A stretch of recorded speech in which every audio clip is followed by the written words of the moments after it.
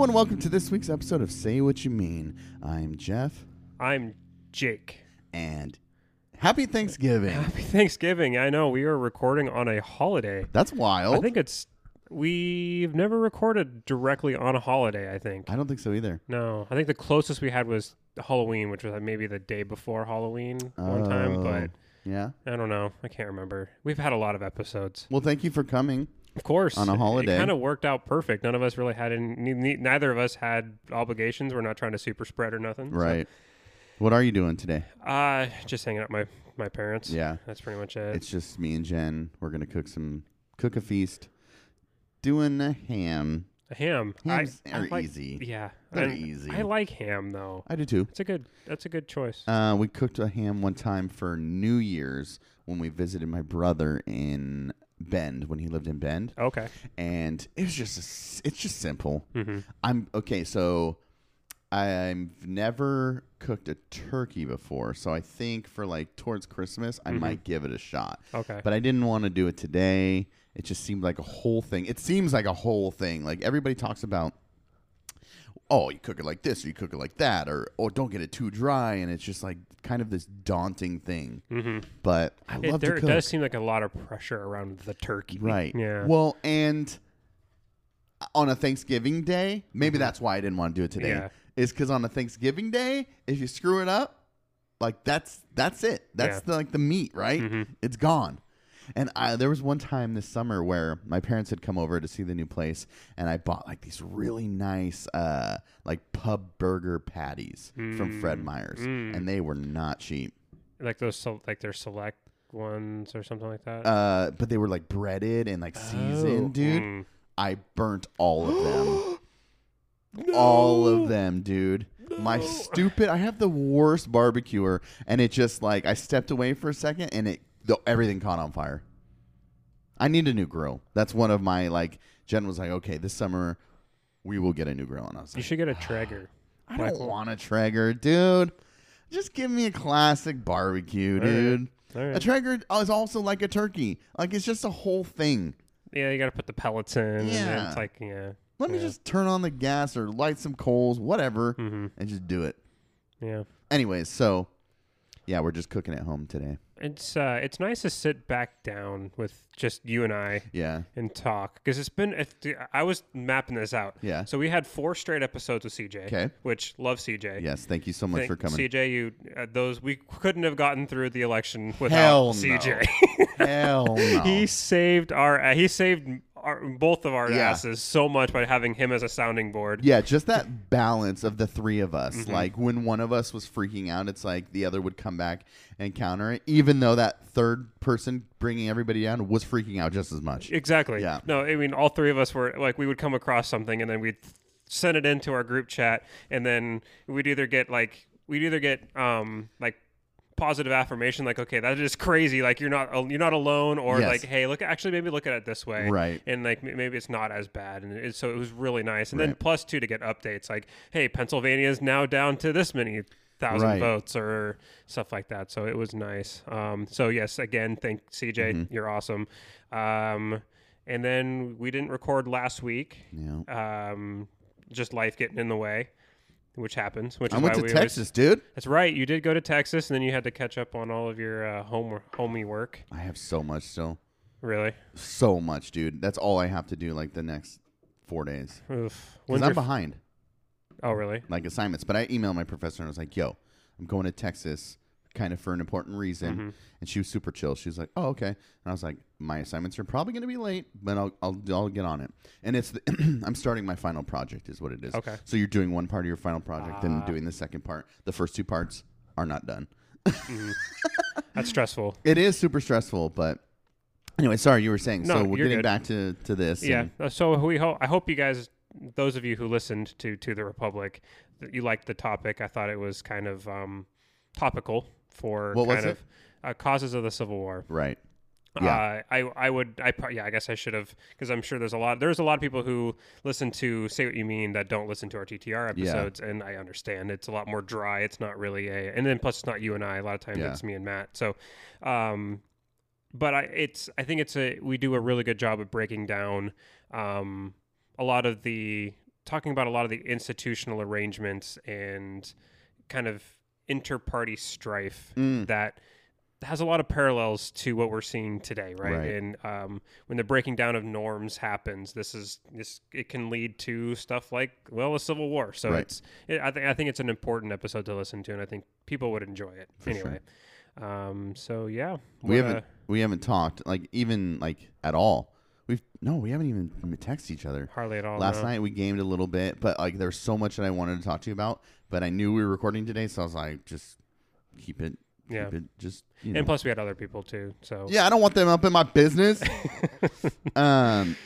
Dude, you were so funny going after Jason last night about my money. Yeah, I was cracking up. Dude, he owes me money. I know. I'm pissed. For those who don't know, he bet me $20 in 2016 on November 5th that Trump would win re-election, and I bet him $20 that he wouldn't, and, well, he hasn't, but according to Jason, it's not over yet, so I'm sitting here not getting my money. But then he said something about raising it to $200. Dude, I caught that, and I don't know what he meant by that, but you should definitely keep taking him up on that. Dude, because that's easy. That is easy money. Easy money. But look, he's not even the kind of guy who can pay up when he owes. So if it goes up to 200, he's definitely not paying me. Scumbag. But how much more shit could you give him? It's almost worth it just to be able to continue to give him shit for $200. Dude, and once I'm hoping that the gamers will once it's finalized, it's been the inauguration has happened, everybody jumps on and come on, dude, you gotta pay him, it's over, you know. Yeah. So yeah, that's why. Because there's no doubt in my mind that you would get that Trump tattoo. I already have it picked out and a spot. See, you're not a welcher. Oh, is that a term? Yeah, and people who back out on bets. Oh, I hedged some of the bets, so I do owe someone $20 because I bet that Trump would win. Well, there you go. But so then that guy was like, "Hey, dude, where's my $20?" And I was like, "Well, it's not over yet." Just kept saying the same stupid crap everyone else was saying. That's funny. But yeah, dude, it was good to chat. It's good to be here and doing this again. I'll tell you a little bit about Texas. Texas. Yeah. First of all, it was the longest flight I've ever been on. Did you puddle jump or did you have to go to? I went to Dallas. Okay. And then from Dallas to Corpus Christi, Texas, which is on the Gulf Coast. How far is Dallas from Corpus Christi? An hour. Flight. Okay. Flight. Hour flight. Just beep. Real quick. Small plane. I'm terrified of heights. So you're not a big fan of flying? So there were moments where I'm just zoning out, imagining the worst scenarios. And how would I survive in this scenario this high up in the air? The worst things, dude. The worst things. And there are a few times where Jen looks over and she catches me zoning out. She's like, "You all right?" And I was like, yeah, I'm cool. But really in my head, I'm imagining the whole plane panicking and babies crying and we're going down. And Homelander coming on and choosing not to save you. Yeah, just lasering everybody. So yeah, dude, what an interesting. So Portland, when I went into Portland Airport, it was pretty interesting how comparatively to the only other times I've ever flown, I just flew to Santa Ana for Disneyland. That's the only place I've ever flown prior to this. Portland Airport was pretty quiet. Not bad. It's complete. It's almost empty. Yeah, it was strange. So then, have you ever been to Dallas?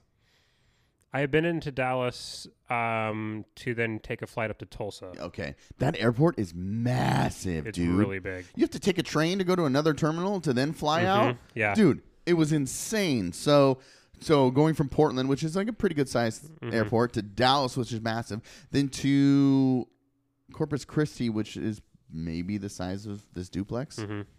It's tiny, dude. So, someone asked me, tell me about I'm not trying to be superficial, but tell me about being on the Gulf Coast, right? Was it beautiful? And don't get me wrong, it was beautiful. When you're looking east and you're looking at the coast and you're on the beach, you turn around and it's flat as far as you can see. It's a lot of concrete and browns and oil refineries all over the place. But there was one place where we're driving over towards driving north along coast, and there's just this massive field of windmills, which I thought was cool. Oh, yeah. But Texas, man, I don't know. Because of the reasons I was there, it'll always have a special place in my heart. But meh. Yeah. Meh. We went into the bookstore and we walked out, and the highway was right there, and I just hear, bah, bah, bah, bah, bah, and I turn over and I look, and car after car after car after car after car, Trump flag, Trump flag, Trump flag, Trump flag, a huge parade of like, really? Oh yeah. Really? Yeah. And it was like a good 2 weeks after the election. Oh yeah, and I wanted to bring this up. Jen pointed this out. This is super interesting. We're an election had just happened, so we're paying attention. At least we both were paying attention to, like the representation of politics in the town. Now Corpus Christi is a smaller town, beach town, and there were, Jen pointed this out. She goes, look at all these political signs. They're all one variation of like, they all have including like red, white, and blue, or like symbols of stars and stripes, and like, and you see that a lot, right? But I've never, like Biden's, his is red, white, and blue, but it's the standard like Biden. You've seen it, right? It's white block lettering, yes. Blue background. Yeah.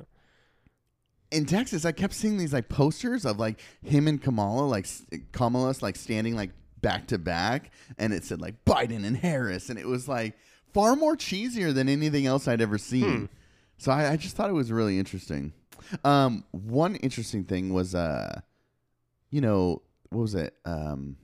Hurricane Harvey. Was it right there in 2008? You got a computer right in front of you. Look it up. Okay, fair enough. I have the technology. You have the technology. Anyways, I think it was right there. So we had talked to some people about just the damage it had done, and Hurricane Harvey was August 17th to September 2nd, 2017. Yeah, that's right there in that Gulf Coast, and it hit. It hit Texas, Louisiana, Guyana, which is a country we didn't know was a country. Yeah, it's in Africa, and that's a throwback to a few episodes ago to anybody who was listening. Belize, Nicaragua, and more. Anyway, so we were talking about some people, and they were saying in some towns, like if you go up north to like Rockport, you can still see some kind of the damage, like even like 3 years later. Oh yeah, that's the one that, like all the Houston Texans were sending out. Yeah. So it was kind of cool to go down to there and be in that place. It was fun. Like if I had gone specifically for vacationing, I think I would have enjoyed it more. Even though I was kind of a vacation, right? But I was there for other reasons, and I was focusing on the I don't want to say work, but there was something that had to be done there. But I think I will go back someday. And I think that if we focus on just being on the beach the whole time and really just spending the time, maybe renting a Airbnb on the beach, that would be awesome. Yeah. Also, dude, houses there are so damn cheap. Nice ass houses for so cheap. Yeah, I have a friend who's moving to Ohio after the first of the year, and he was showing me a place that he was looking at, and it's stupid. It's so insane, dude. It's so expensive to live here. It sucks, but it's beautiful. Oh, and I will say that. So it was hot. And it was muggy. Yeah. Even in November. Oh, yeah. Ugh. I've been to Tulsa in midsummer, and it's almost unbearable. There was one day, I think it was the last day that we were there, and it was like high 70s and like windy, and it felt good. It was good.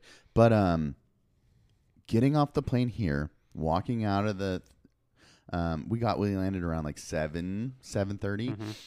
And then stepping outside and just feeling that cold, crisp air, I was just like, home. Like, there's nothing like it, dude. Yeah. I love it. And flying over and seeing the lights. And I've never flown into anywhere at night, so that was kind of cool to see.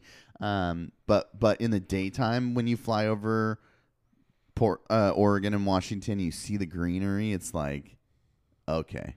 I can't live anywhere else, dude. Because flying over Texas is all brown and just, ugh. Yeah, I mean Yeah, that's what they call it, the flyover states. Yeah, I mean, they all look the same.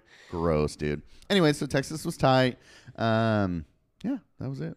That's why we didn't record. Mm-hmm. Did you say this when we were recording? Probably not. That you work tomorrow? Yeah, I do work tomorrow. Yeah, I am. I have to work at 10. Black Friday. 7 on Black Friday. I always work Black Friday. I mean, when you work in retail, it's... Do you have any hot deals? That's like your Super Bowl. No. I mean, we just don't have enough stock to be able to put anything... Like, we don't have the quantities of anything specific to really put on sale. That's the problem. What about, like, camping stuff? I mean, we don't have massive quantities to be able to put on like a really good deal. Yeah. I mean, we have some stuff, but I mean, the ad is probably half the size that it normally is. And people are making fun of us on our social media like crazy. Really? Oh yeah. Oh, I gotta see it. Yeah, Send me it, dude. Carter was sending me screenshots this morning, and people on like on Roasting Facebook like, "Oh, we're really going to roll out of bed early for that ad," and stuff like that. Oh, that's hilarious. And I mean, could we? I don't know. Could we have done a better job?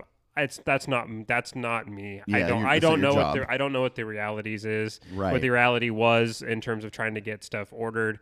I do know that the supply chain is so disrupted, especially on stuff coming out of China. Mm-hmm. So it's China. God, I'm going to be so glad not to have to hear that guy talk about foreign policy anymore.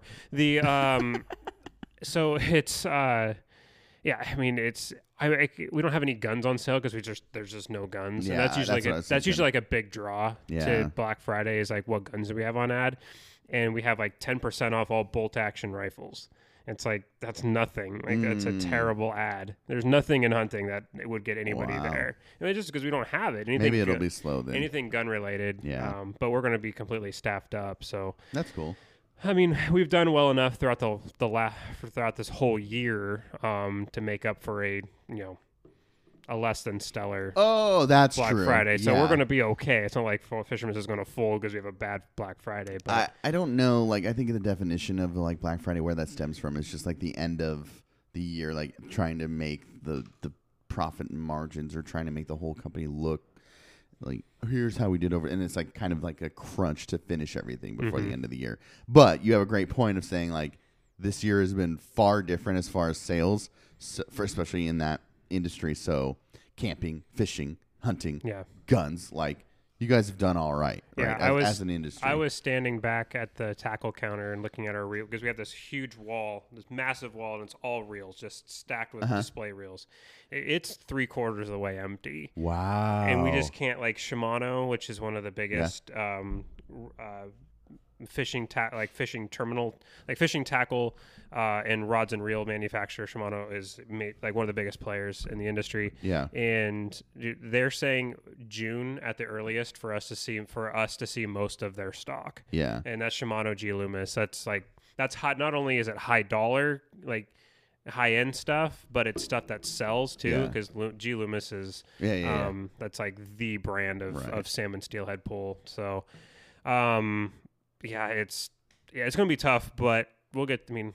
You'll be all right. Yeah, we'll be fine. See, I'm wanting to look. I want to go and like check up. I went to try to get my bike fixed in the summer.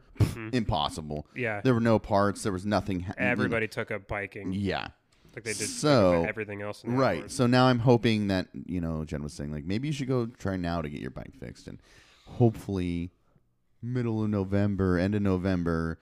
There will be some resupplies and I can get my bike fixed.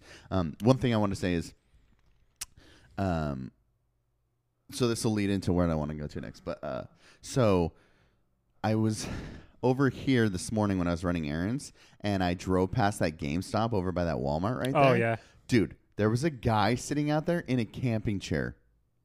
For which game? I'm assuming. Either the PS5 or the Xbox One Series X, or Xbox Series X. I'm assuming. Otherwise, why are you waiting outside of a game store at 11 a.m.? For what? Yeah, I don't. Dude, that guy's dedicated, dude. He's given up his whole Thanksgiving for a system. Dude, I'll wait. Yeah, I don't. There's nothing even available for that system that's unique to it that I'm jumping off the. Like I've been saying, Halo, and I'll get into it. But otherwise, I don't care. I mean, I game shared with Jesse, so I got the new game, and I can play it on my Xbox One. But just, I waited outside of a store for the Wii, and I think there was a game once. But so now that you can do downloads, not even that. Like that's a great point. That's an excellent point. You can do downloads, but which also I'm glad hurts GameStop, because fuck GameStop and their prices and their buyback. Their buyback's stupid. Oh, you might it's as well not even sell it. No, sell it on OfferUp, dude. You're gonna get a better deal, and it's more respectful. Like if you sell a game for $40, someone's gonna buy it for $40 because they and that's such a better transaction, because nobody's buying it for $10 and then selling it for $40. Yeah. You know what I mean? I love that. I never sold anything on there, but I bought like video games like for my Switch and stuff. I forgot what I was saying and what I was going. Buying the games, and I think there was a video game I waited for once, but then one day on a game release day, I drove by GameStop, and there was this massive line like hours before midnight, and I walked into a Fred Meyer at midnight and just bought it there. I mean, Fred Meyer's is the place to go for like that kind of stuff. There was nobody around, nobody cared, nobody waited. Stupid. Which brings me to my next point. So, Jacob, That was my name. Ordered your birthday gift. 2 of them. I got you 2 gifts. You didn't have to get me anything. Shush. Okay. So one came, and then one on the delivery day, I get an email and said, "Hey, we canceled your order." And I'm like, "What the F?" I'm pissed. So I ordered it from a different vendor. It's coming next week. I won't tell you what it is. Okay. But I have one of your gifts here. Oh. Okay. Well, thank you. You know, I'm sorry. about I'm sorry. What? About what? For not being here. It's like an incomplete gift. So I guess. Oh, shut up. Because it goes with this gift. Well, it bums me out. Oh. So I went to Walmart to see if they had it. They were closed. Then I went to Freddy's to see if they had it. They didn't have the gift. So today? Yeah, that's what I was doing this morning. Oh, really? Yeah. Okay. Because I was like, maybe they'll have it there, and I went there. Was today the delivery date? No. So the next delivery date is next Wednesday. So I'll have it for next episode. Here you go. Well, thank you. Sorry. Dude, please stop apologizing. It's annoying. Because you came in hot and heavy with your gifts this year. I mean, yeah, because you usually beat the hell out of me with gifts, so. Oh. Do you know what that is? Little Nero's Pizza? Yeah. It's ringing a bell. You're the worst fan ever. What is it? That's the pizza delivery company on Home Alone. I am the worst fan ever. Oh, that's true. It is. It is. That is it. I knew it, dude. It sounded so familiar. I just could not place it. Yeah. Dude, that is the greatest gift ever. I cannot wait to send my sister a picture of this. She's going to not only do I love it, but she is going to love it because, as you can probably tell from the episode that me and my sister. Yeah. Okay. Cool. I wear large. My sister and I we're super nerds of Home Alone and Home Alone 2, and all we do is quote this nonstop. Like, I know. We send each other gifs and memes daily, gifs and memes daily of quotes from these movies. Yeah. So thank you so much. Yeah, you're welcome. And you were talking about trying to wear white more and be more confident, so I got it in white. I appreciate that. To push you into that confidence. And the first time, normally, so here's the thing: is normally when I would used to see white shirts, I'd be like, oh no, I can't wear that. But then how far I've come, I opened this and it didn't even dawn on me that it was white. Great. So good. That's awesome. Thank you. Good. Thank you so much. Happy birthday. Dude, I'll give you another gift next Thursday. Okay. And it has to do with that, so get ready. All right. Which means it's a Home Alone reference. Well, that just keeps me guessing. Yeah. Yeah. I thought that was like, oh, dude, what an obscure reference. That is super obscure. And if you wear it, people won't know what that shirt is. But those who do, it's like I got a mouse rat shirt for my birthday from Jen one time, and that's a little less obscure. But when people see me wear the mouse rat, they're like, "Yeah, mouse rat!" You know, Yeah. it's awesome. And so I also have a mouse rat shirt. Do you? Mm-hmm. So for somebody to get Little Nero's Pizza, that would be. If someone sees this and and knows it's Home Alone, that is mad respect. Yeah. I think we'll have a bond that For could sure. will always be shared. That's next level, like yeah.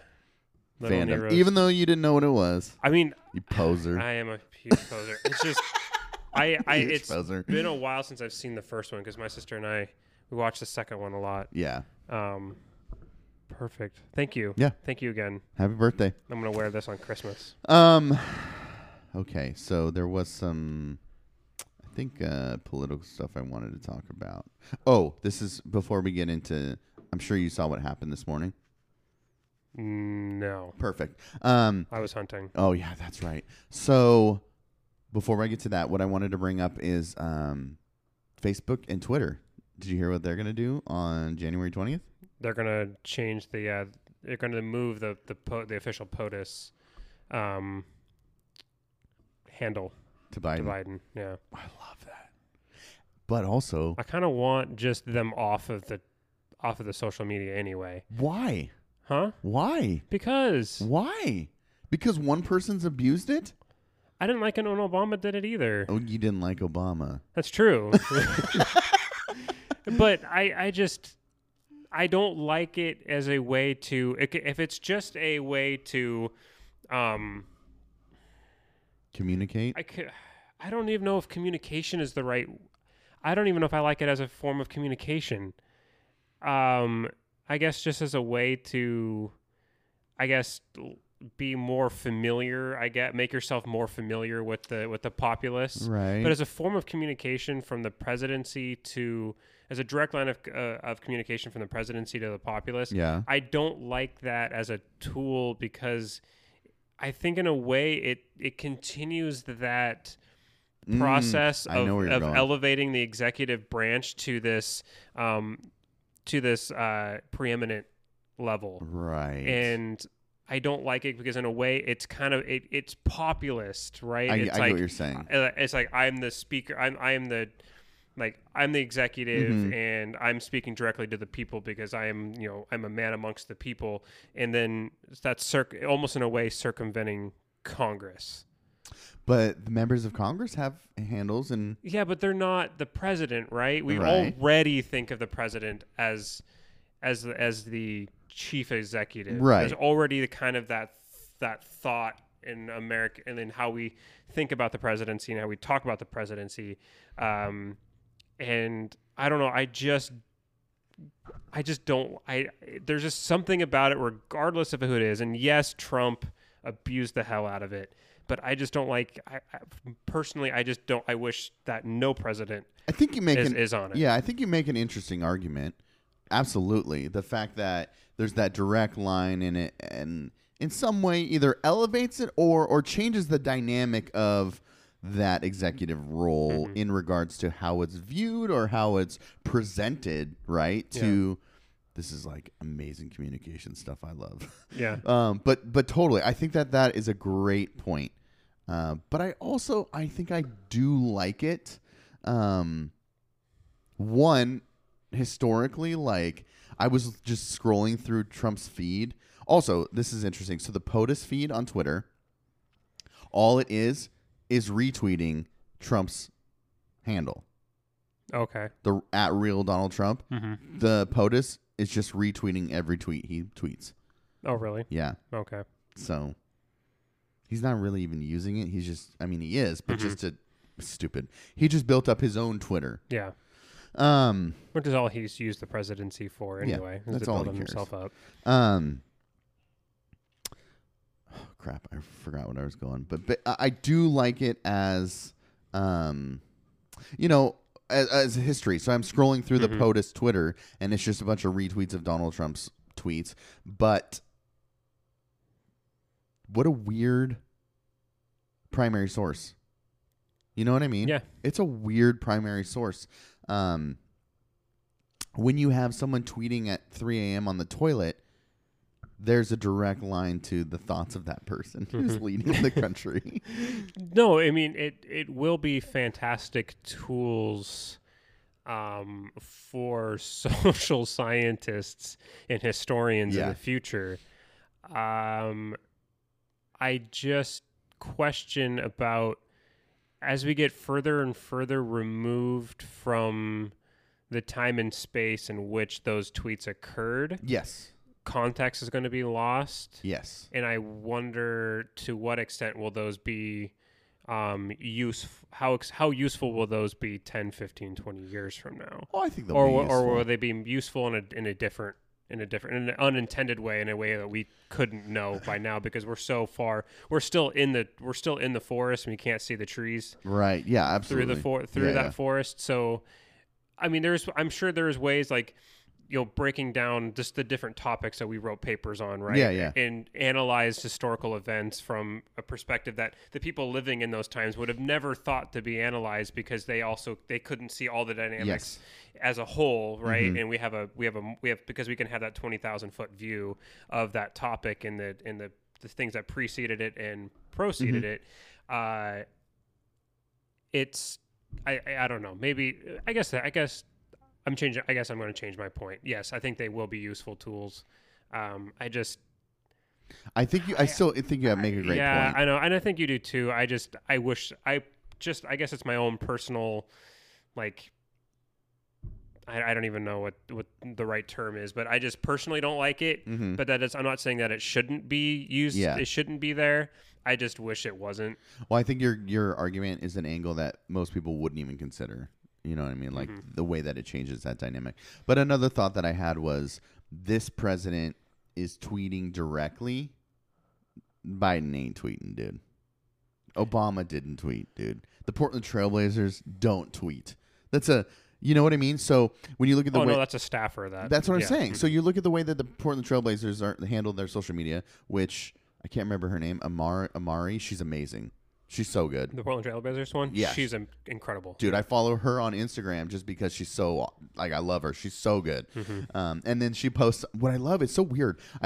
She'll post sometimes videos, somebody videoing her capturing the moment that she then posted on the Portland Trailblazers. And it's like this removed, like, behind the scene thing. But I love that for some. It's weird, dude. She had this really cool bit for a while where the Blazers were in the middle of like a really bad stretch of losing, and she would always post just on.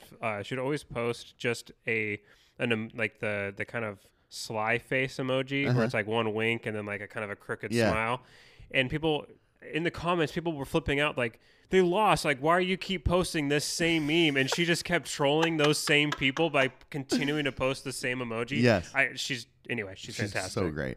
But almost this is a new way to, like, another perspective to think about this. So Donald Trump is directly doing it, right? And I think Biden will have a staffer. I think Obama had a staffer.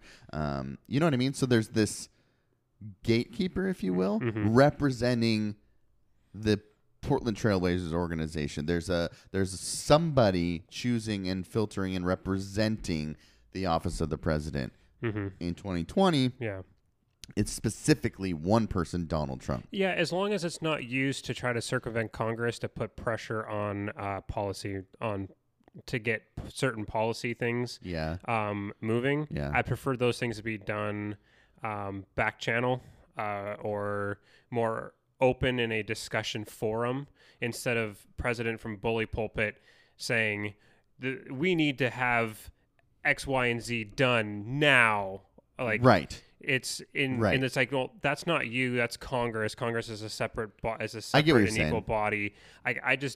Or he's tweeting out to his Secretary of State, or he's tweeting out to his Attorney General saying this person needs to be like prosecuted now. We need we need tighter regulation laws. That's disgusting. We need tighter regulation on this. That's gonna happen with Biden, dude. If he's getting gridlock from McConnell's Senate, which he's going to get, will we then see Biden use those same tools? Yeah. Maybe not to the extent that Trump did, but will we still see it? If we do, that's worrisome. I don't like it. I wish we could refrain from doing that, but it was an effect. it was in a way effective Yeah. for Trump, and to say that somebody else isn't going to use that, it's naive to say that it's not going to be For sure. used again, Right. by the opposition.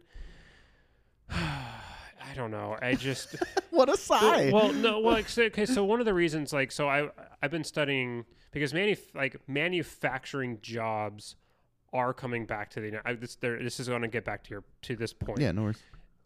Manufacturing jobs are coming, not jobs. Manufacturing is coming back to the United States. USA. Not manufacturing jobs. Oh. Manufacturing. Okay. And the reason why is because there's several reasons. Climate change is causing instability in third world countries. Wow. So companies aren't wanting to have their supply chains so dependent on third world countries that are really prone to shocks or government upheavals, right? So they're coming back home. Wow, dude. COVID has also exacerbated that by saying we don't want our supply chain this stretched out, because what happens when China closes their borders or there's these tariffs get put in place. Wow. We don't want our supply chain. But they're not going back to, but labor costs in the United States are not going to make it cost effective Yeah. to have those jobs back here. Andrew Yang actually pointed this out perfectly. He's like, robots are coming for your jobs, not immigrants. Mm. And China's not taking your jobs. Robots are going to be the ones taking your For jobs. sure. And Bank of America released a whole economy forecast saying that within the next 5 years, I think they said something like 50% of manufacturing jobs could be at this point automated by robots. Like, so those good union jobs that Trump kept claiming were going to be coming back, maybe the the actual company will be here, but those jobs, they're gone. Like, Yeah. they're not hiring. Okay. And so I think that my point being, and the other one of the causes how Trump in himself using his bully pulpit Twitter Yeah. account to make this expedite or make this situation more worse is that they couldn't keep up with business owners have to plan, right? It's not Right. necessarily the tariffs. It's that they couldn't respond fast enough to his tweets. Right? So his tweets caused so much instability and strife because it's all of a sudden you hear the president of the United States saying, we're going to be doing this. Yeah. Okay, so everybody else takes their cues from that and then makes their plans. Yes. When he is constantly pivoting and changing focus and changing direction on a dime based on his Twitter, Right. nobody could get a handle on that. So they're like, we can't have our supply chain so affected across the globe that, and yes, that might have been cost effective under a normal administration. Right. But now that is basically a tweet can just fundamentally change the global economic sphere. Yeah. We want to shrink that down because of long-term stability, even if it isn't as cost effective in the short run. Right. So he's making America great again. Potentially incidentally by his own incompetence, Right. It's not anything he did. It's not like this 3D chess game where he was smart. Yeah. He smarted everybody else Maybe into if I doing that. tweet like opposing ideas every day, it'll make America great again. So my point is that I think that having the president on the Twitter, I am That's so almost old as bad right as now. Shoot 'em ups, dude. Oh, we should just retire. I know. Excuse me. So yeah, I think my point being is that Twitter can have president on Twitter can have real world consequences. Yes, for sure. More than just the hypothetical poli-sci type looking at it like, well, what does that mean for how the executive branch is conceptualized amongst its populace? It has real world economic and security ramifications too. So that's another reason why I wish the presidents would refrain from being on social media. And that's why I was saying, like, how powerful is that Twitter and Facebook have both said, regardless of what you, President Trump, think is going to be the situation, we are transferring those accounts to the president-elect. And how crazy is that? Those are the blending of this is something you and I have talked about quite a bit, but the blending of public and private space in the social media sphere, which hasn't been defined by law, by courts. It's pretty much wild freaking west. Yeah. So you have you have public entities, the President of the United States living on a private platform in its own, you have a public figure living in a private sphere. But then the private company has the power to remove the title and give it to a different person. How do we go about how do we go about regulating that? Right, because let's say President Trump continues to call himself president on Twitter. Right, yeah. But they're saying he can't do that. So that in itself, you got this blending of public and private space that is really interesting, and it's so unique to our time. Not my president, bro. Which reminds me, have you heard of Parler? Unfortunately. From the same source I have? I'm going to imagine someone very similar. Yeah, okay. So that guy, I can't remember his name, who started Parler, but you find a lot of Trump supporters out there on that social media site. And it's interesting because I read up on Parler a little bit, and the CEO was like, we want left-wing people to come here. Like, this is a space where there is no regulation of freedom of speech. And then I read an article that's like, CEO of Parler is learning the hard way the prices and consequences of complete freedom of speech on a social media platform. Again, blending those two worlds.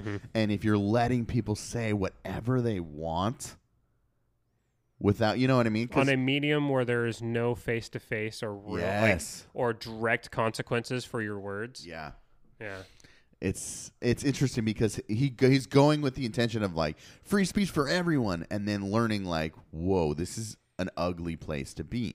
Which is it guided and directed by those consequences?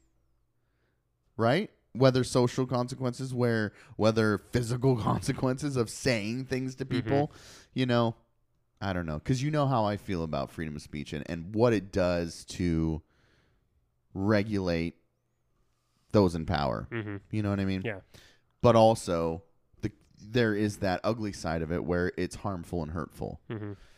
Well, this gets to another a discussion that I think can help us understand this conundrum, because it is like, this is a conundrum, right? How do you, and I think every government, every society, every culture is going to have its own answers. Where on the spectrum do you have public and private space in terms of free speech? Like, where is government, like, where can government step in and say this speech is actually not protected?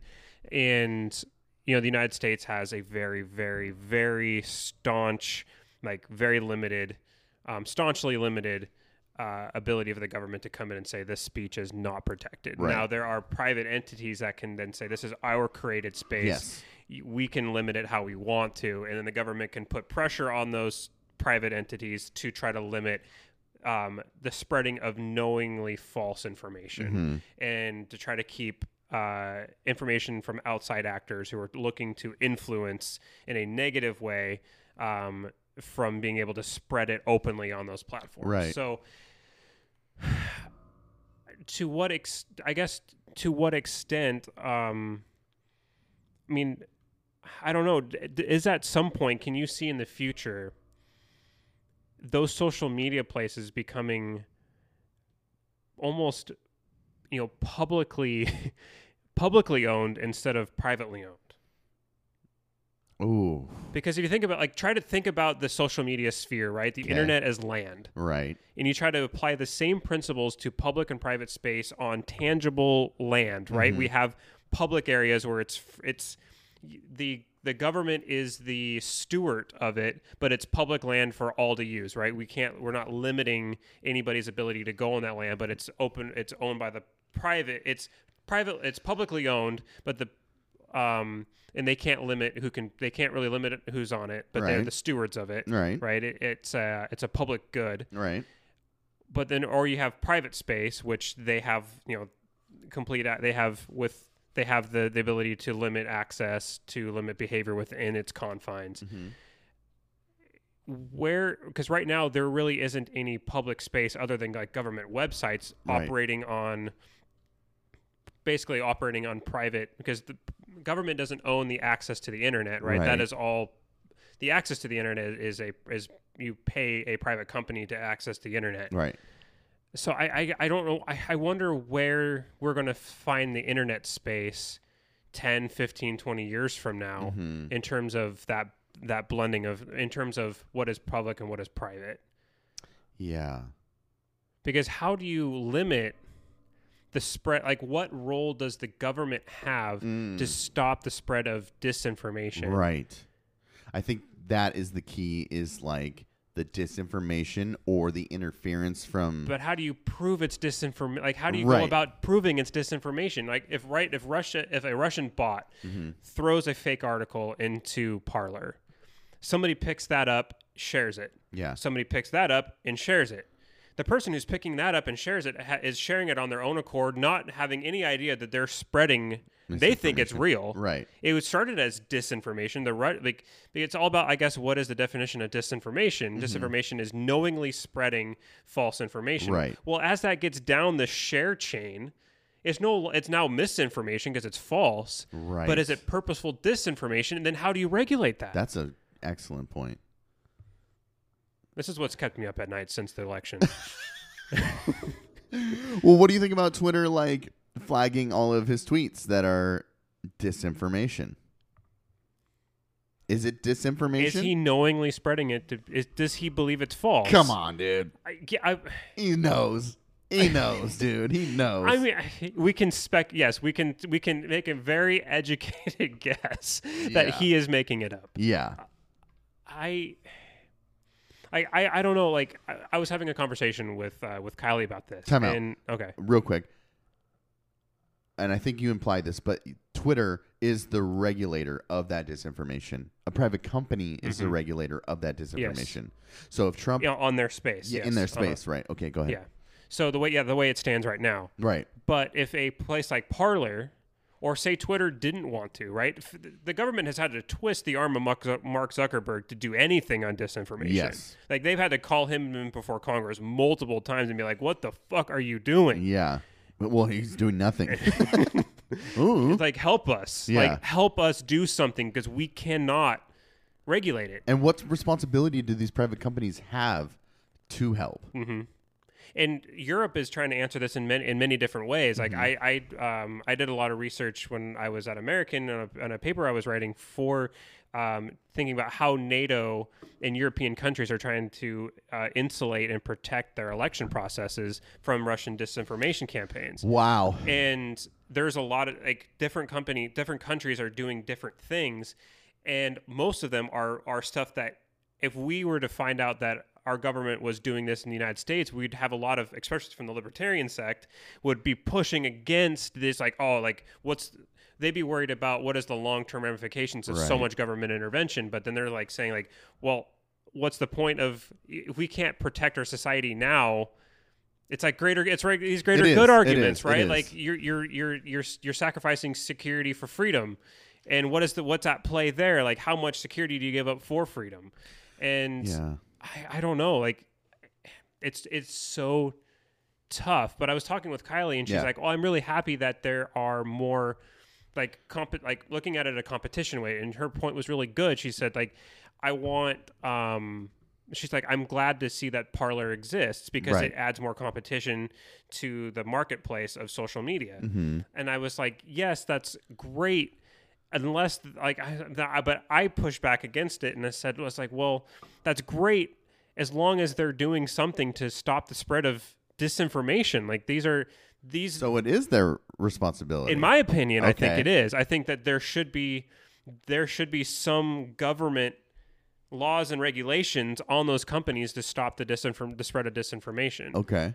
And I don't know how you go about doing that. I still have to think that out, but I think that there should be something. There should be something there. Yeah. Whether it's penalties or it's penalties for penalties for non-compliance. Whoa, dude. I don't know. I don't know. When you say that word, though, I'm like, well, otherwise, how do you? I mean, I get what you're saying. How else does a government change behavior? For sure, it's carrot and a stick, right? Yeah. You've got one or two ways. You can either incentivize or you can beat people over the head. Yeah. I think Kylie has a great point, though.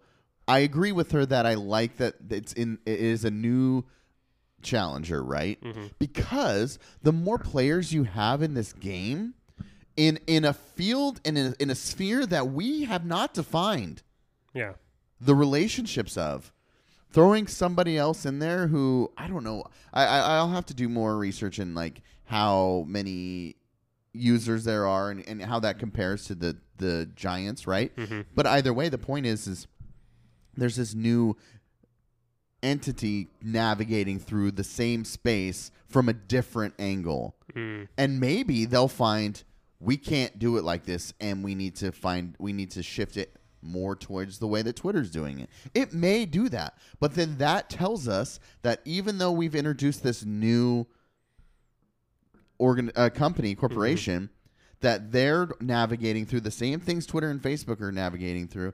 And I think maybe ultimately we're going to find, it's all going to come to a head of a way, whether it's what you're talking about or we just say like, nope, they're just going to regulate individually.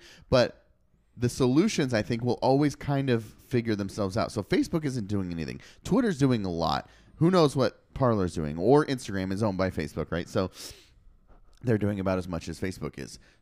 But either way, they're guiding through, they're finding their way through this disinformation, through hate speech, through free speech, through whatever. Mm-hmm. But from what it sounds like, Parler's like, I want more left-leaning people to come to my thing.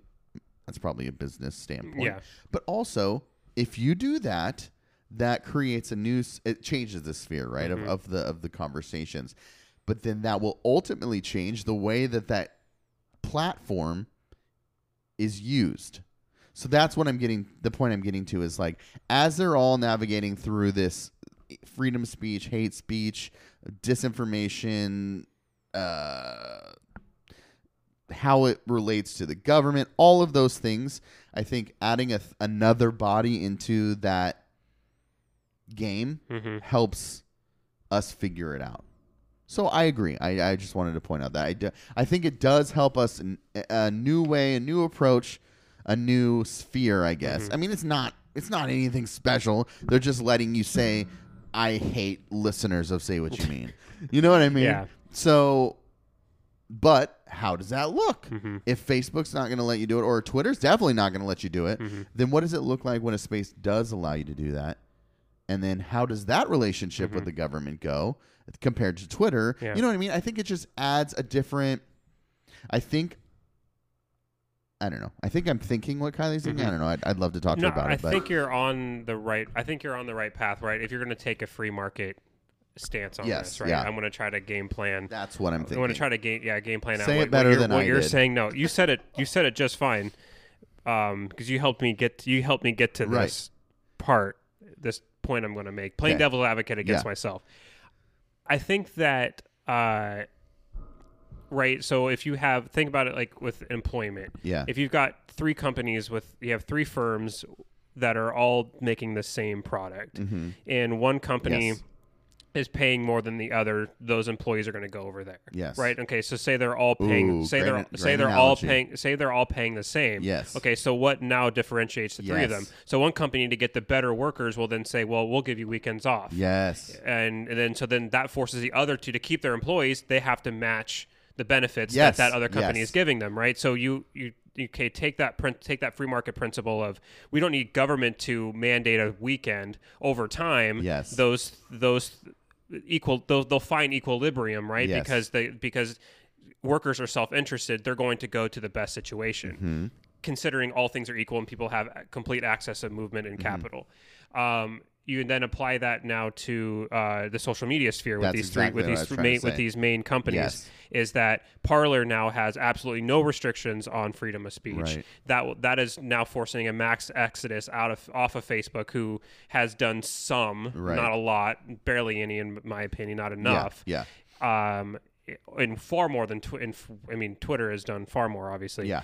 And down that is having a max exodus of people who think that they are being targeted by those restrictions to this place of complete openness. Yeah. Now, does that force Facebook to then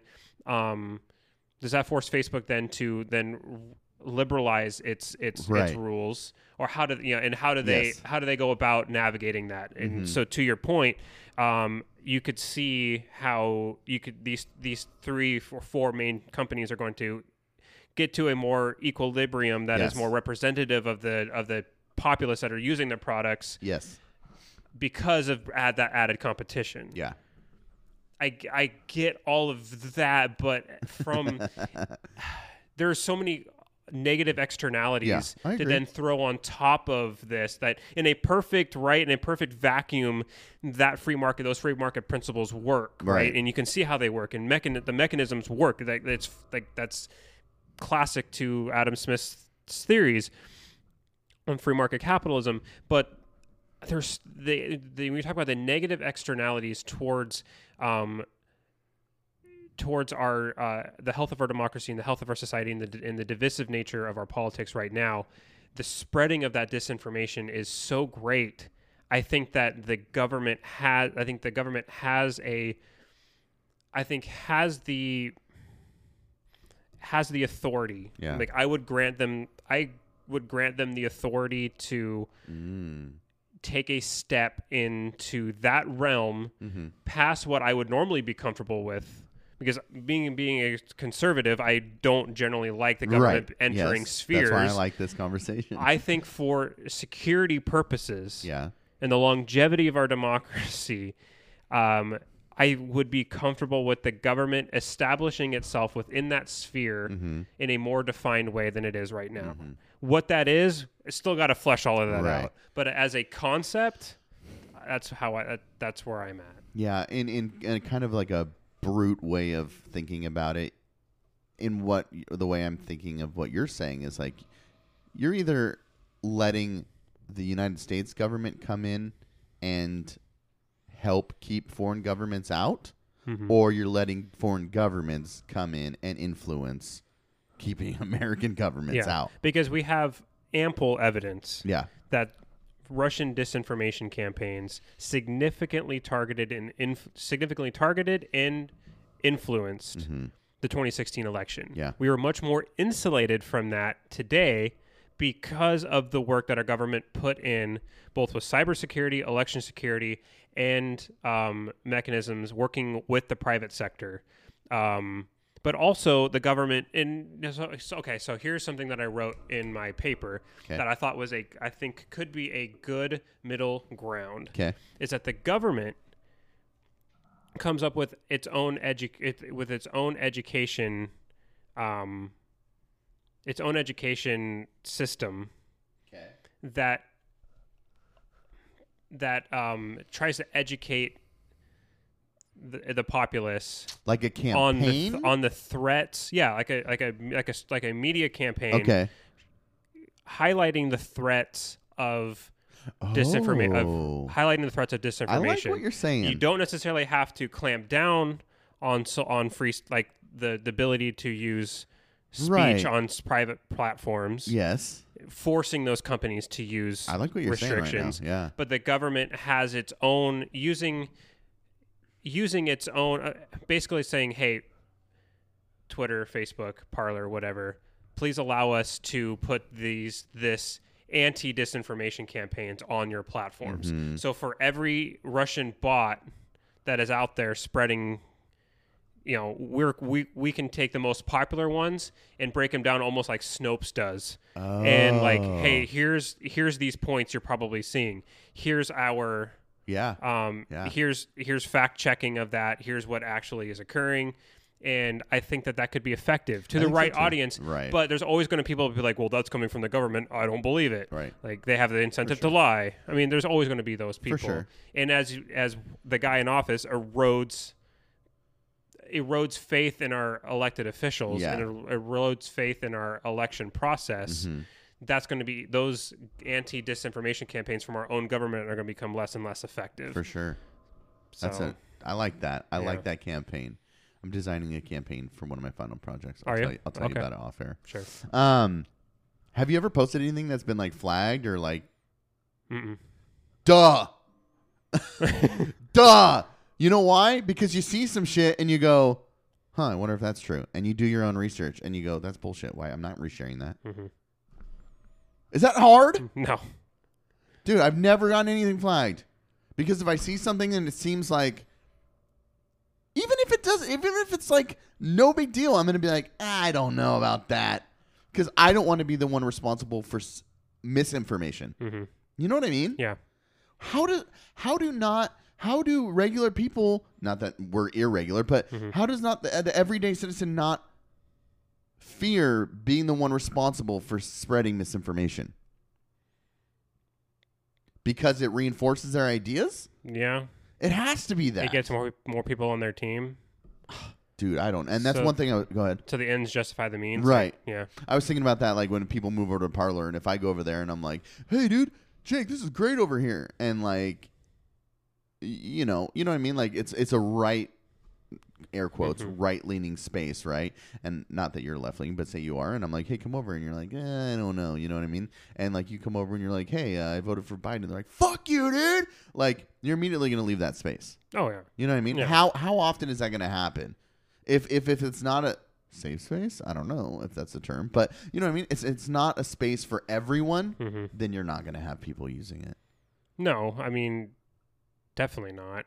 I mean, there's always going to be trolls who will just throw gasoline on a fire just to watch it burn. But yeah, for me, like I'm not going to go and engage with somebody who's name calling. Well, what's the point? So what if you go over there and I imagine it's a negative space. I want to do more research into it, honestly. But say you post a picture of your photography and you're like, you post something about navigating through mental health. Hey, pussy. Yeah. Yeah. What do you want antidepressants? Exactly. Why don't you just be happy, bro? Yeah, dude. Why don't you just feel better, stupid? That's my point. Yeah, yeah. And there has to be those right-leaning, like hardcore Trump supporters who were like, I had a hard day today. And in a space where maybe you can say whatever you want, they're like, pussy. You know what I mean? Yeah. Now, does that change that person wanting to be in that space? Maybe. Maybe. Or it has the verse effect and keeps bringing it keeps perpetuating toxic masculinity, where like a guy that doesn't feel like he can display his emotions, so then he just puts them inward, and then it manifests in yelling and aggression, or and perpetuating gender roles and racial stereotypes, or like or instead of posting like, hey, here's me being vulnerable and talking about how I'm feeling, they're putting on display more masculine, like, here's me killing things. Yeah, right. I mean, look at Don Jr. Yeah, exactly. That's a great point. That's a great example. All right, let's move on. Okay. Did you hear Michael Flynn got pardoned? I did. Oh, so you did hear? That happened yesterday. Oh, I thought it happened today. Well, he tweeted about it today. Oh, he did? Yeah, at like 10 a.m. or something. Or maybe he tweeted about it yesterday and officially pardoned him today. Oh, okay. I knew the pardon was coming. I mean, yeah. Which is a absolutely gross abuse of power. He's within his right. He's within his right, but does that make it right to anybody who's listening who's a Trump supporter? Like, I always love he's in his right to fight these election results. Yeah. Okay, but should he? Yeah. Should he? Is it worth it? It's like when I asked somebody on the gamers chat who was saying, like, they said, I would love to hear. It was like, it's that dude talking sense like into his phone, right? It was he said, I'd love to see what Jake has to say about this. It was a video from a couple weeks ago. Do you remember this? Okay, and it's this guy talking about how the election can be overturned in the Electoral College, and like if the electors choose to vote differently than their states voted, and I'm like, okay, but is it worth the death of our democracy to keep Trump in office through that means? Yeah. And then he's like, no. Then why share it? Yeah. Yeah. Why? So my point is Yeah. being, yes, Trump is in his right to pardon Michael Flynn. Right. Should he? No. Yeah. Because even people who are on the president's side are critical of him pardoning Michael Flynn. Yeah. Michael Flynn is a convicted felon. He lied. Yeah. He lied to investigators. Yeah. I don't know how this doesn't just. We've said this so many times throughout the last 4 years. Yeah, how does this not, as a conservative, make you angry? Yeah. Because it's redefined. It's all redefined. Yeah. That's something I want to get into in another episode. Real quick, because, I mean, we don't have to go, but let's not drag everybody out on Thanksgiving. Yeah. CJ's going to be pissed that I'm bringing this up. Blazers? Yeah. Yeah. We have to talk about it. We have to, dude. So, what are your thoughts? I think that they are set up at every position and backup position how I would like, except for backup point guard. Yes.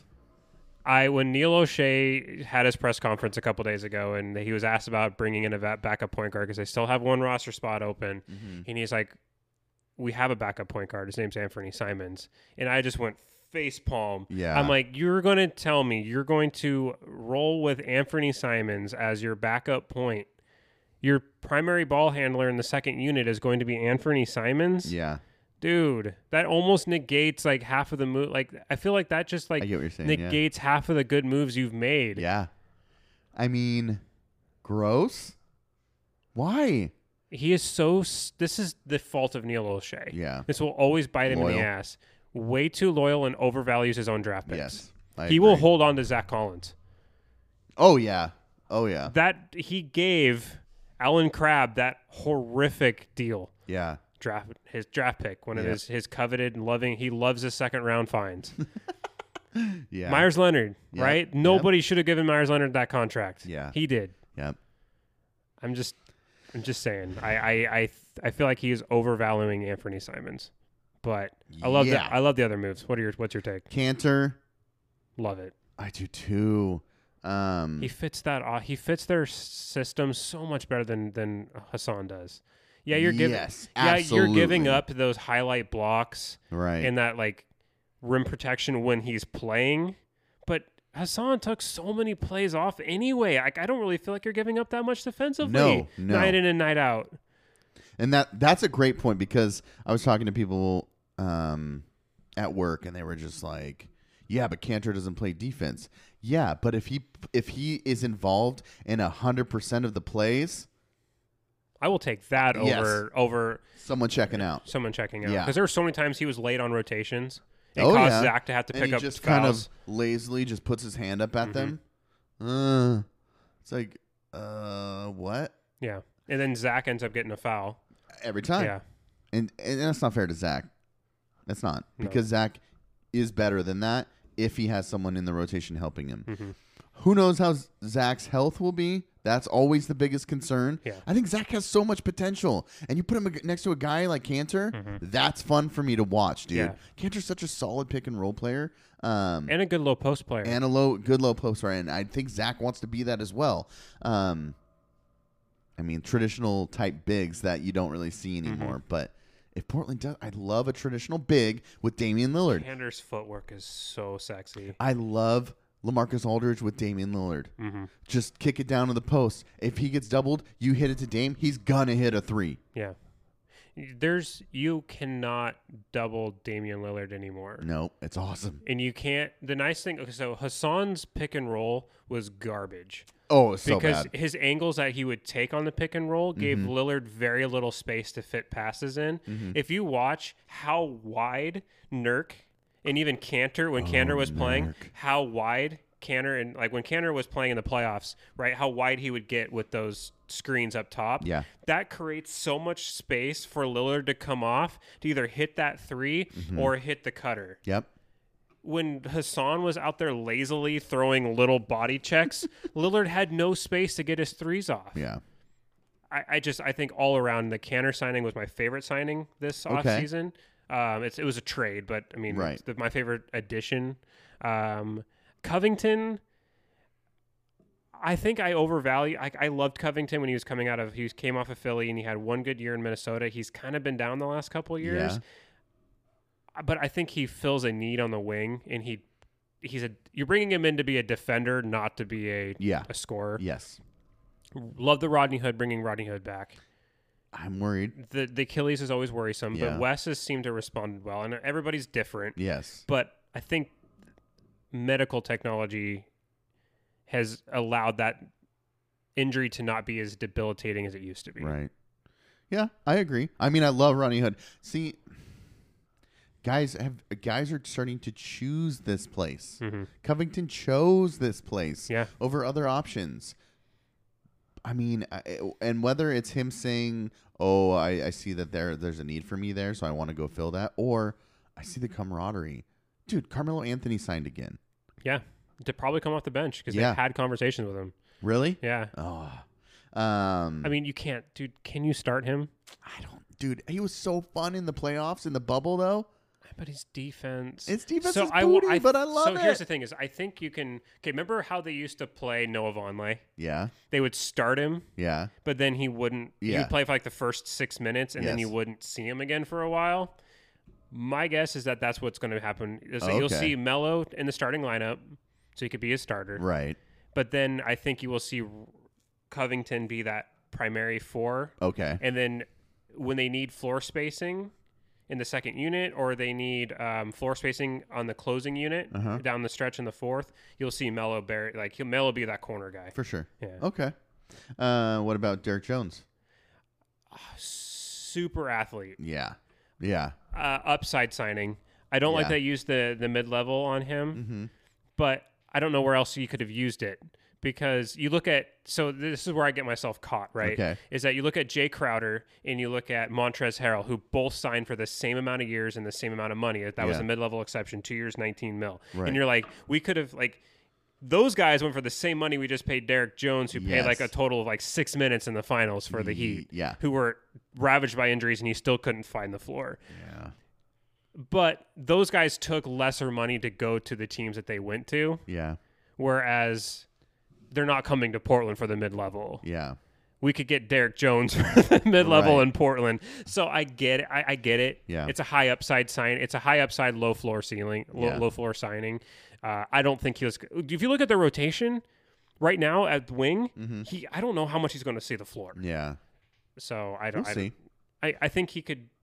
He's an energy guy. I kind of look at Yeah, him as yeah. remember Thomas Robinson? Of course. He could come in, spot minutes, give you some energy, get you Right. maybe a couple an alley oop dunk, a couple blocks, come in there, get some Definitely rebounds. alley-oops all day. He's not going to be an integral piece by any means, but he's a good role player. Yeah. What about Harry Giles? I love that signing. Okay. Especially with Collins probably out until mid January at Yeah. the earliest. He is a good depth big. He's 22. Yeah. He rookie season tore his ACL and MCL. Oh no, in high school he did. So He is athletic. yeah. I think he moves well without the ball. He's a good rim runner. I think he does a good job running. He's a good fast break who can run. He can run in the fast break well. Right. And I think that will help because their transition offense last year was terrible. Portland's transition Yes. offense was terrible. They Yes. did not score off of turnovers. And when you're It's a bad such an easy bucket. and when you're a bad defensive team, you have to score off of your turnovers because you're Yes. not getting many of them. Right. They did not score off the turnovers last year. And I think that both Derek Jones and Harry Giles will help in that when they're on the floor. For sure. Giles, I think I liked him when he was in Sacramento. Mm-hmm. I think he will get minutes. It's just he's a limited kind of player. I think a good comp for him is Jackson Hayes in New Orleans. Do you know who I'm talking I have about? no idea who you're talking about. Big rim running 7-footer who doesn't have any sort of shot. Think a more offensively gifted Nerlens Noel, but doesn't have the defensive upside. Okay. It's like Nerlens is a great guy around the rim, For getting sure. rebounds, and he's a good defensive player. Yeah. Flip that with Harry Giles. Harry Okay. Giles is a better offensive player Yeah. than Nerlens, but not as good as a defensive Okay. player. Okay. And CJ Ellaby. The draft pick out of Washington State. Other than he's a Coug, Go I mean that's all I got. He's got a shot. Yeah. I didn't even do any research on him. I saw Cougs and I'm like, I'm on your team. He's a 6'6" wing, 6'6" shooting guard. He gives you height and length and shooting ability on the wing. But what's up with what's his name, dude? He's not who. TJ and Matt and Micah know exactly who I'm talking about. He didn't play at all in the playoffs. Wenyen? No. Oh, Caleb Swanigan? No. Was he on our team still? He opted out of the he opted out of the bubble. Oh, that's right. Oh, he did? Mm-hmm. Oh, dude, I didn't even realize. Why am I not getting his name? I'm looking him up. Hold on. Oh, Nasir Little. Oh, yeah, he had like a heart condition. Yeah, dude. Yeah, I don't know what is up with him. Me neither. I mean, he's on the roster. Yeah, so. and they're showing like I've seen videos of him like working out and stuff, and they're like, "Oh, we're excited," but it's like, what's up with that heart condition? Is he playing? Is he not? I don't think he's going to sniff the floor this year, dude. How? I can't tell you how happy I am to see Mario Hezonja gone. Never have to watch him throw a ball out of bounds to no one again. Oh, he's the worst. And to trade him for Cantor? Mm-hmm. Idiots. Yeah. Yeah. I didn't even know Cantor was on Memphis. Did he get traded? Was he on Memphis? Yeah, they got him from, maybe it was part of the 3-team deal. It must have been. Because he was just on the Celtics. Yeah. So he must have Celtics to Memphis to Portland, which, whatever, dude. I saw Dame posted a video of him throwing the medicine ball down and bouncing it up and like flexing and like turning and then throwing it down. Do you see that this morning? Dame? Yeah. No. He's like, gotta get work in before the feast or whatever. And in the comment, Melo was like, dude, take a day off. And Damian was like, I can't. Dame was. Did you see those cryptic messages he was posting on IG when everybody was like, Harrell went to the Lakers and guys were like, it looked like guys were like starting to like team up again. And he was like, guys' true colors are like really shown. Like you get to see people's real, you can see like people's real, I forget what he used, but he was like, basically it was a low key, it was a real low key shot at people who are like, oh, something about like don't want the grind or something like that. Yeah, of course. I mean, he's one of those guys. I think he gets really frustrated when people go and try to take the easy way out. Yeah, and I love that about him. Me too. Him and CJ both. They're such different people. Yeah, but they have that same mentality of this is the team that we're on. We're going to figure out a way to do it here. Well, imagine like that in that mentality your whole life, not AAU, but like say you grew up in a Vancouver, Washington. You didn't have a choice of where you played ball. You went to Fort Vancouver High School. You played for Fort Vancouver High School. That's your team. You can't move. You're not moving. That is your squad, ride or die for 4 years. Yeah. And then you go to a mid-level school like Weber State and Lehigh. Right. That's your squad, 15 seed in the NCAA tournament. Right. And you know what? CJ wouldn't beat Duke. Yeah, but you're not going anywhere. That's your team. That's who chose you out of everybody else. Yeah. You know what I mean? So it's just like, it's this mentality of like, they're riding with me, so I'm riding with them. Yeah. Like, this is the school in my neighborhood. I grew up here. I value this place. So I'm going to do what I can to represent this school. You know what I mean? Yeah. So I feel like I could totally relate to that. Like, Portland picked me and saw something in me that maybe others didn't, and they backed me. So this is my squad. Yeah. You know? Yeah. I love it. And he makes a lot of money in Portland. Dame makes a lot of money. Yeah.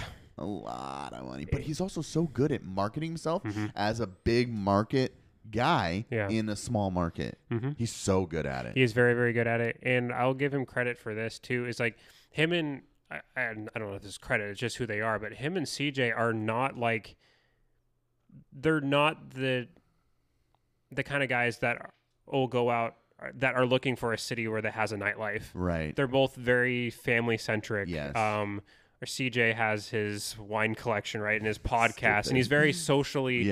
He's very socially active. Like his degrees in communication. Yeah, and it's like they have they have interests that allow them to be in a place like Portland and feel fulfilled. Right. Right. And that's not a knock on guys who wanted to be in LA and have a party life. Like. Right.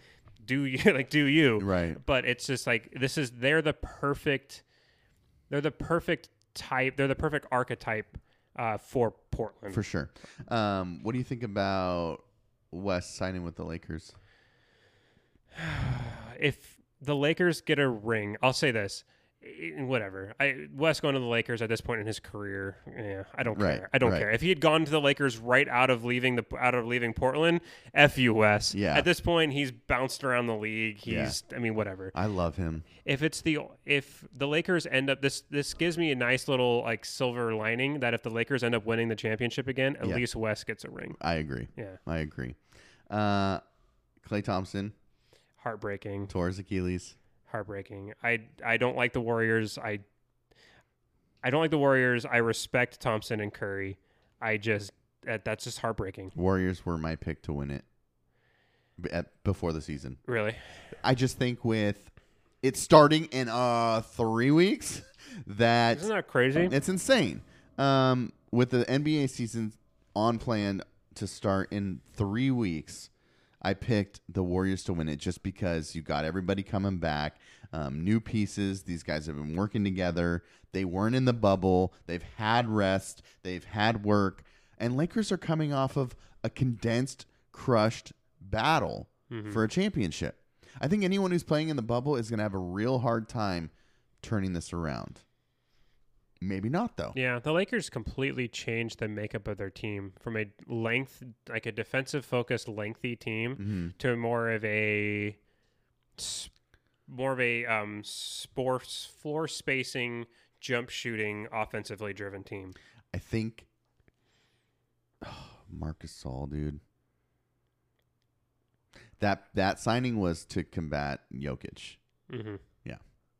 Do they really feel like Denver is their biggest hurdle? I think Denver's the first or second best team in the West. Tell me who's better.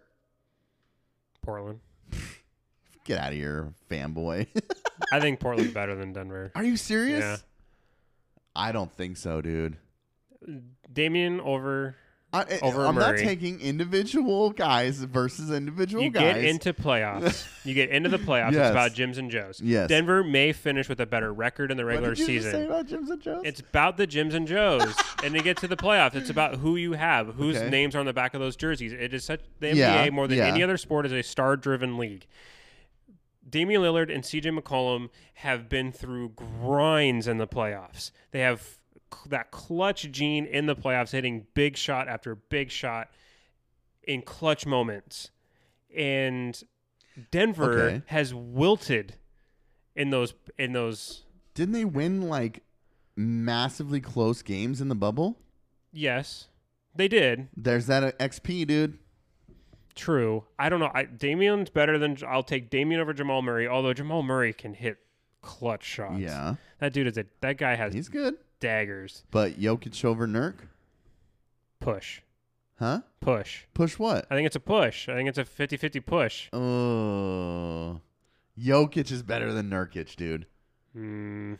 You're high, dude. No, individually, yes. Okay. In their systems, I think they're just as good. I think they work as... I don't disagree. I think in their systems with Damian Lillard and Yusuf Nurkic as a tandem I agree. is as good as Jamal Murray and Nikola Jokic. Yeah. Then now we're talking about role players. Yeah. CJ McCollum is a better shooter than anybody on that Denver team. Yes. Sometimes. Now that Portland has length on the perimeter, Hood back, Rocco, Derek Jones Jr., they actually have guys that can defend and keep guys from getting what killed Portland defensively, especially against teams like Denver, is Denver's ability to just have straight line drives to the rim. Right. Because even if they didn't end up scoring, they were kicking out to wide open shooters. Yes. Portland now has the ability to have defenders that are more athletic than Aminu and Harkless to be able to keep those straight line drives from happening. Right, for sure. I think Portland, with its depth as constructed, all things equal and healthy. Knocking on the wood. Knocking on all sorts of wood right now. All things healthy. Everybody healthy. I like Portland better than Denver. Okay, top 5 in the West. Go. Lakers. Portland. Okay. Denver. Mm-hmm.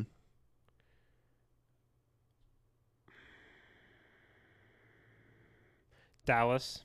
Oh. Okay. Utah. Utah's a good one. What about Suns? Phoenix Suns are 6. Okay. Spurs 7. Spurs are booty. And I think Houston probably gets in with 8 because they have James Harden. Still. Yeah. OKC took a step back. They traded everybody. Oh, but dude, their future is fantastic. Holy crap. But right now, like, yeah, I mean, they know they suck. Yeah. I think they tried to tank last year, but Chris Paul was just too good. Yeah. Yeah. I don't like Chris Paul, but I like Chris Paul with Devin Booker. Chris Paul with Devin Booker is fantastic. Yeah. I like their young. They have a good young core. Yeah. DeAndre Ayton needs to pull his head out of his ass. Yeah. And they're going to be good. Maybe Chris will help with that. Or not. Or not. Yeah. Or be terrible. I don't think Chris Paul will never be terrible. Well, until he literally. As a leader. Will he get the best out of DeAndre Ayton? Yeah. I don't know. Yeah. It's hard to say. I don't know. Because him and Blake Griffin, like, hated each other by the end of it. Mm-hmm. So. Yeah. We'll see. Yelling at each other. Well, we have the best team in the league regardless, so Rip City, baby. They're going to be fun to watch this year. I just wish we could go to the Rose Garden. There are definitely people that I want to go to the games with. Mm-hmm. Yeah. Well, hopefully at some point during this season we'll be able to. I really hope so. I want to watch this iteration of the Blazers in person. Me too. I mean, Biden's president, so the world's going to be better now. Yeah. I want to see Melo in a. I actually want to see Melo live in a Blazer uniform. I know, dude. It sucks. But we've watched the game together. We got to do it more. Mm-hmm. We got to do it. We got to do it more, especially for those reasons. Yeah. Yeah. All right. Well, happy Thanksgiving. Mm-hmm. Thank you for coming. Of course. Happy birthday. Thank you. Yeah, I turned 30. Yeah. Yeah. Nerdy 30. I don't know. Be safe out there. If you're super spreading, be safe while you're super spreading, I guess. Wear a mask. Wash your hands. Yeah, you perverts. All right, bye. Bye.